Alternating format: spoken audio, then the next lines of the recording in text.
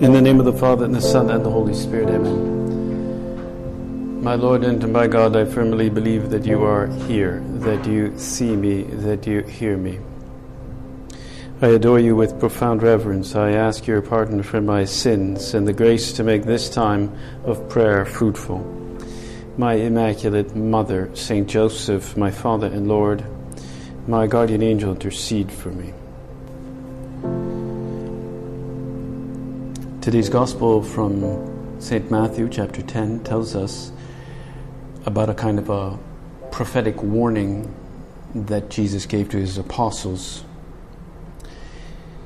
He instructed the 12 as he had them in front of him all together, perhaps in a kind of a serious tone.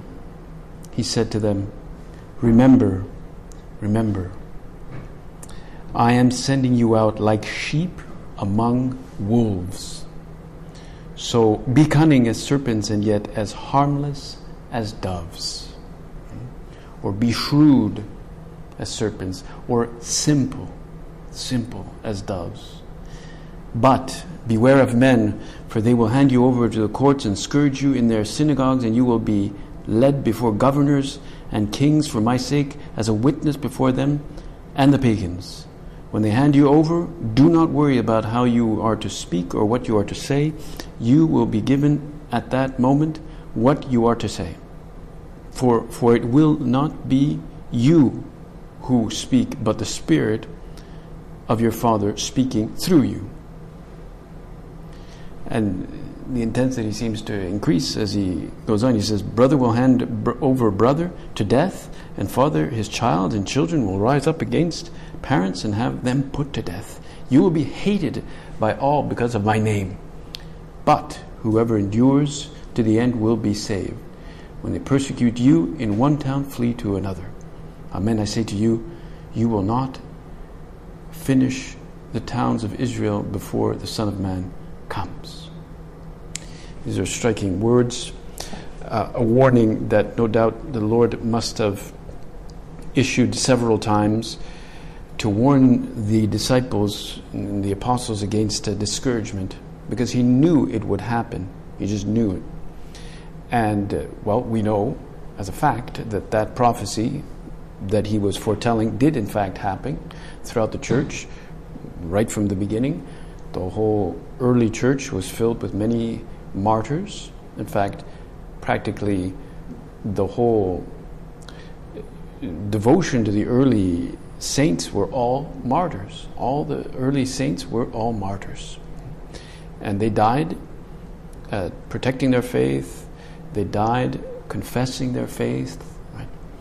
And sometimes there was persecution from the emperors, sometimes from the Jewish authorities. And we know that it continued throughout the history of the church in different intensities, different times. Sometimes it was very intense, sometimes it was less. And now too, there are persecutions going on throughout the world in different places where Christians, Catholics are truly being murdered, killed in different places. And sometimes there will be persecution, but sometimes there will be simply indifference to the gospel. Or perhaps what one might describe as a failure to understand the gospel or accept it. It's at different levels. At times, there will be even indifference on the part of those who are supposed to live the gospel. A kind of lukewarmness can creep in, a mere cultural Catholicism that is happy with mere externals, that sees receiving confirmation as a rite of passage or Sunday obligation as just an occasional moment to get together. Those would be cultural Catholics or nominal Catholics, people who haven't, they barely know the Our Father or the Hail Mary. And maybe they still have the rosary that was given to them at their first communion, and they hang it on their rearview mirror, and that's what makes some people consider them to be devout Catholics. It's a form of religion or religiosity that acts more like a thin veneer, but has never really sunk deeply below the surface. Those people generally are not persecuted. We know that genuine commitment to Jesus always involves some form of effort, and as our Lord says, to be some form of sign of contradiction. And we could say that if that is not our experience, if we have not suffered on account of the gospel in some way, or been a sign of contradiction, well, we would have to ask ourselves very honestly whether or not we are in fact some kind of a cultural Catholic, external Catholic, or if we simply abide by this veneer. You know what a veneer is. A veneer is just a covering, it's just an appearance, but it doesn't go very deep. If we just have this veneer of religiosity. I mean, there are certain worldly things that we cannot compromise about as Catholics, no matter how much they become in fashion or how much they may be accepted. And that means inevitably that there's a certain non-conformity to the dominant culture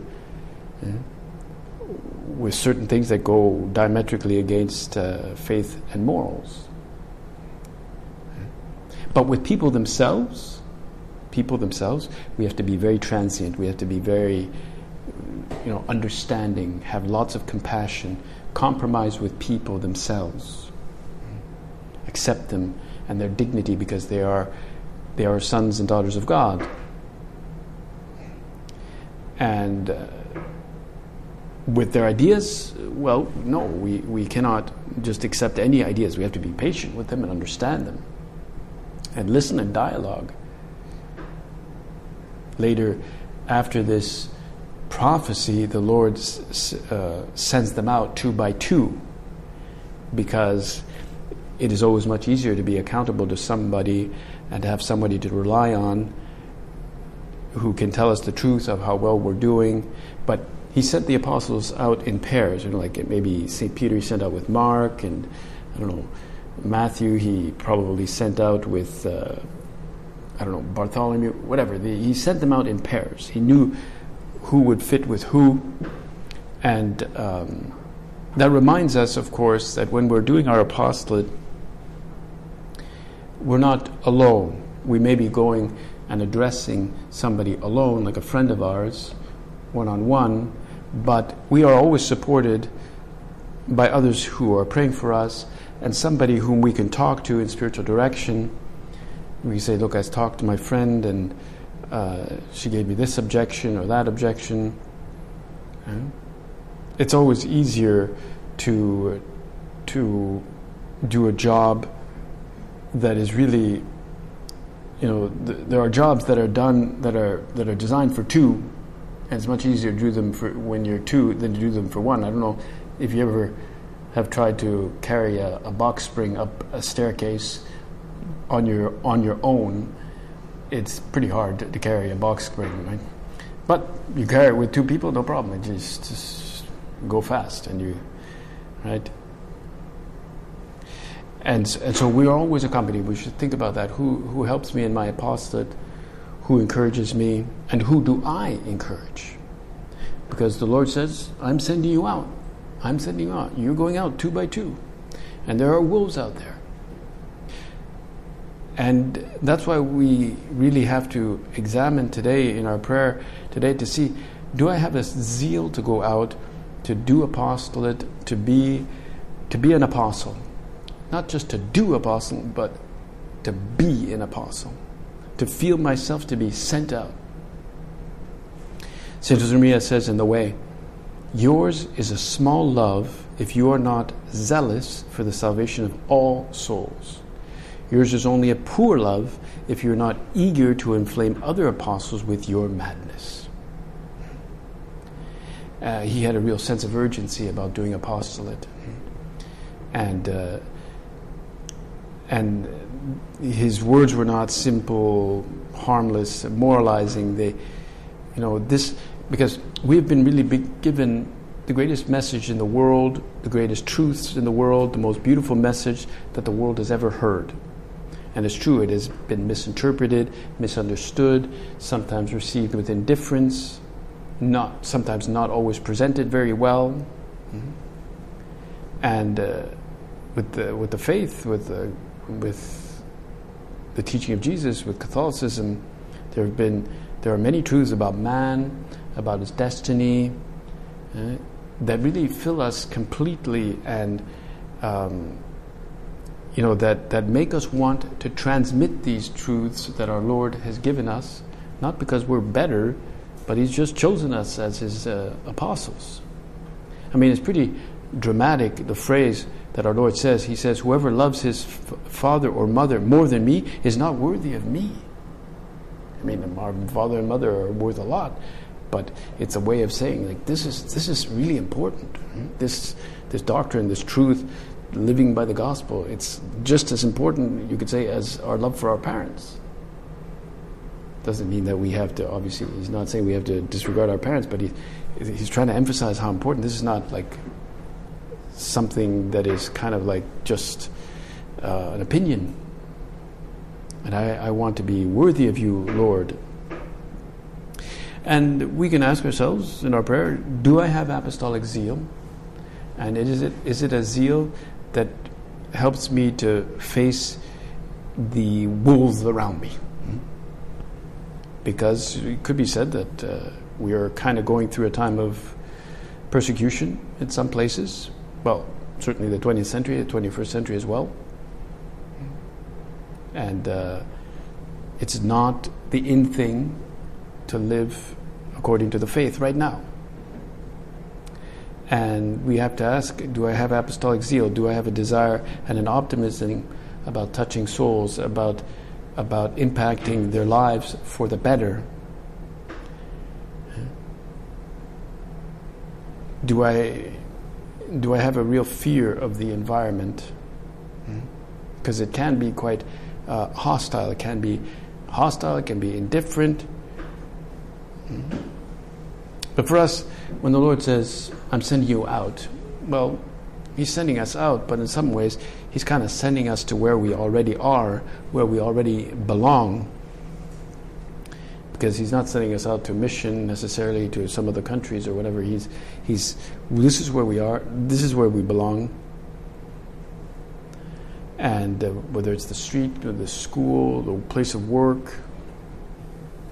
And we can ask the Lord now to give us a zeal to really improve the environment by our understanding, by our friendships, by our good humor, by our good doctrine.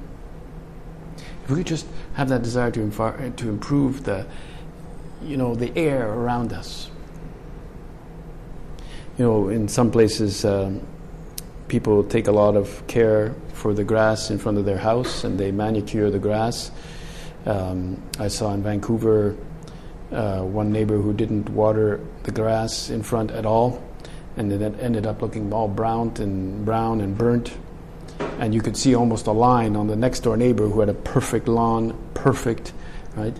And he seems to have, I don't know what he did, he must have watered it a lot, but you can see the line.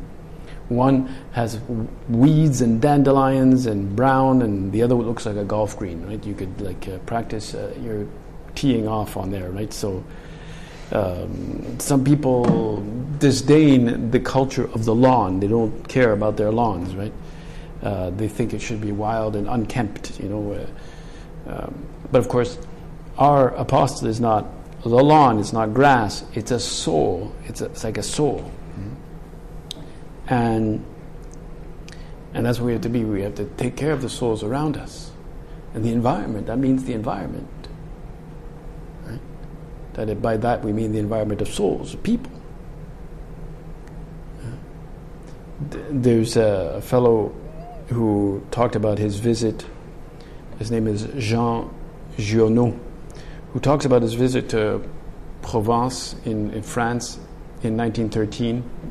And there he met an old pastor, well, not an old pastor, but actually a fairly young pastor in his 50s, whose name was Eleazar Bouffier, and who decided that he would simply start planting thousands of trees around him. And he figured out a way to plant over 20,000 trees. And he knew that given the environment that he was in, that only probably 10,000 would survive. And this was like around 1913 or so. But by 1935, what the area that used to be kind of a dry, sterile, dirty land was now covered with these beautiful, majestic oaks, beautiful birch trees, and now even the very breeze in the air had changed, because you smell the pines and the other beautiful trees that he had planted, which were originally just these little saplings, right?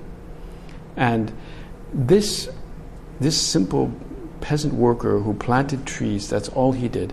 And the same thing, we know there are students who go up north in Manitoba and they plant trees in these areas that have already been deforested, and they replant them. But they probably won't go back there to see these new areas, right? But just this one man and those students as well, they plant some trees and the whole region changes. The whole area changes. The tone of the area. You could now paint the area like it's like a landscape, like a painting. You could paint it. Before it was dry and ugly and we all know some people like this man that maybe they pass a little bit inadvertently, but wherever they go, but it's as though wherever they go, things tend to improve. Their presence seems to infuse others with a certain optimism, a desire to work, and they are able to go against difficulties that arise, and difficulties that maybe might discourage others. These guys, they tough it out, and they have a kind of a constructive rebelliousness about them in their small or larger efforts to kind of help rectify the direction of the efforts of men around them. And that's part of apostolic zeal, that this readiness to face opposition with courage. But also, I would say, with a good dose of optimism. This knowledge that we are always accompanied, that we're not alone, we're not on our sole lone project. We are not better than anyone. We just have a treasure that we want to pass on.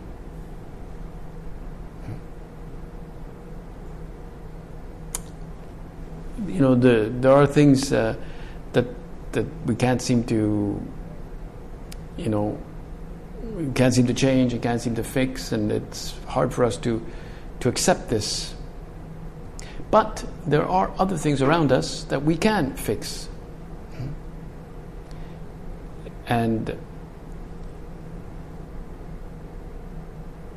that's why we have to have faith that we can help transform the culture, transform the environment that we're like the man planting those trees. Each tree is like a soul that we plant, and the environment improves. And each one of us should sow better. We should be like the sower, to sow trees around. Why? How? With our good humor, with our patience, with our hard work. I would say with our ability to listen. I don't know if this is a capacity that it seems as though people are losing this capacity, the capacity to listen. The capacity to love others as they are, with their defects and with their limitations. It might seem like something little, but these are very important elements that you could say that render fertile the fields around us, even the most sterile fields, sterile souls.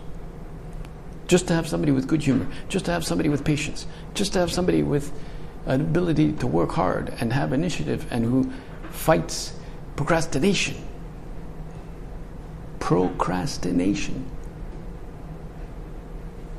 Maybe there's just, I don't know, maybe there's just not enough not emptiness. Maybe there's not enough empathy. That's what I meant to say. Empathy. It's not emptiness. We don't want emptiness. We want empathy. Maybe I have to show more empathy around me. I heard a story of a journalist who had been, well, he hadn't been really living his faith. He was Catholic, but he was kind of just, no, he wasn't Catholic. That's right, he was not Catholic, but he was flirting with Catholicism. He kind of read some books, kind of, I don't know if I should embrace this or not, whatever, you know. And so anyway, one day he's invited to give some kind of speech at some college somewhere, in some university somewhere in, I think, Syracuse University. And there was a dinner the night before, and there were drinks, and he's in this questioning mode, right? And he's married, but so this young woman approached him and asked him a question, and apparently she was quite a striking, attractive lady, and whatever question she asked him, but for whatever reason, he decides to ask her a rather unusual question. He said, "Is that a crucifix you're wearing on your necklace right there?" Right? And I guess it was kind of dangling there in front of her. And she said, "Yes." "Are you Catholic?" she asked. And he said, "Well, are you Catholic?" That's the question. And he kind of mumbled something. She said, "Excuse me, are you Catholic?" That was my question. He hemmed and hawed, and he said something very vague, like, "No, but my wife and I have been attending for Mass for a while." No. Then she suddenly looked at him square in the eye, and she said, "Mr. Novak, you had better decide soon. Life on earth is short, but life to come is eternal." Right? Life on earth is short, but life to come is eternal. And apparently that very short line just, poor Novak, he completely, he had to go back to his hotel room, and he was in a cold sweat, and he literally felt physically sick at the prospect of, being condemned to eternity, And the whole idea stayed with him for quite a few days. He couldn't think of anything else. You'd better decide soon. Life on earth is short. Life to come is eternal.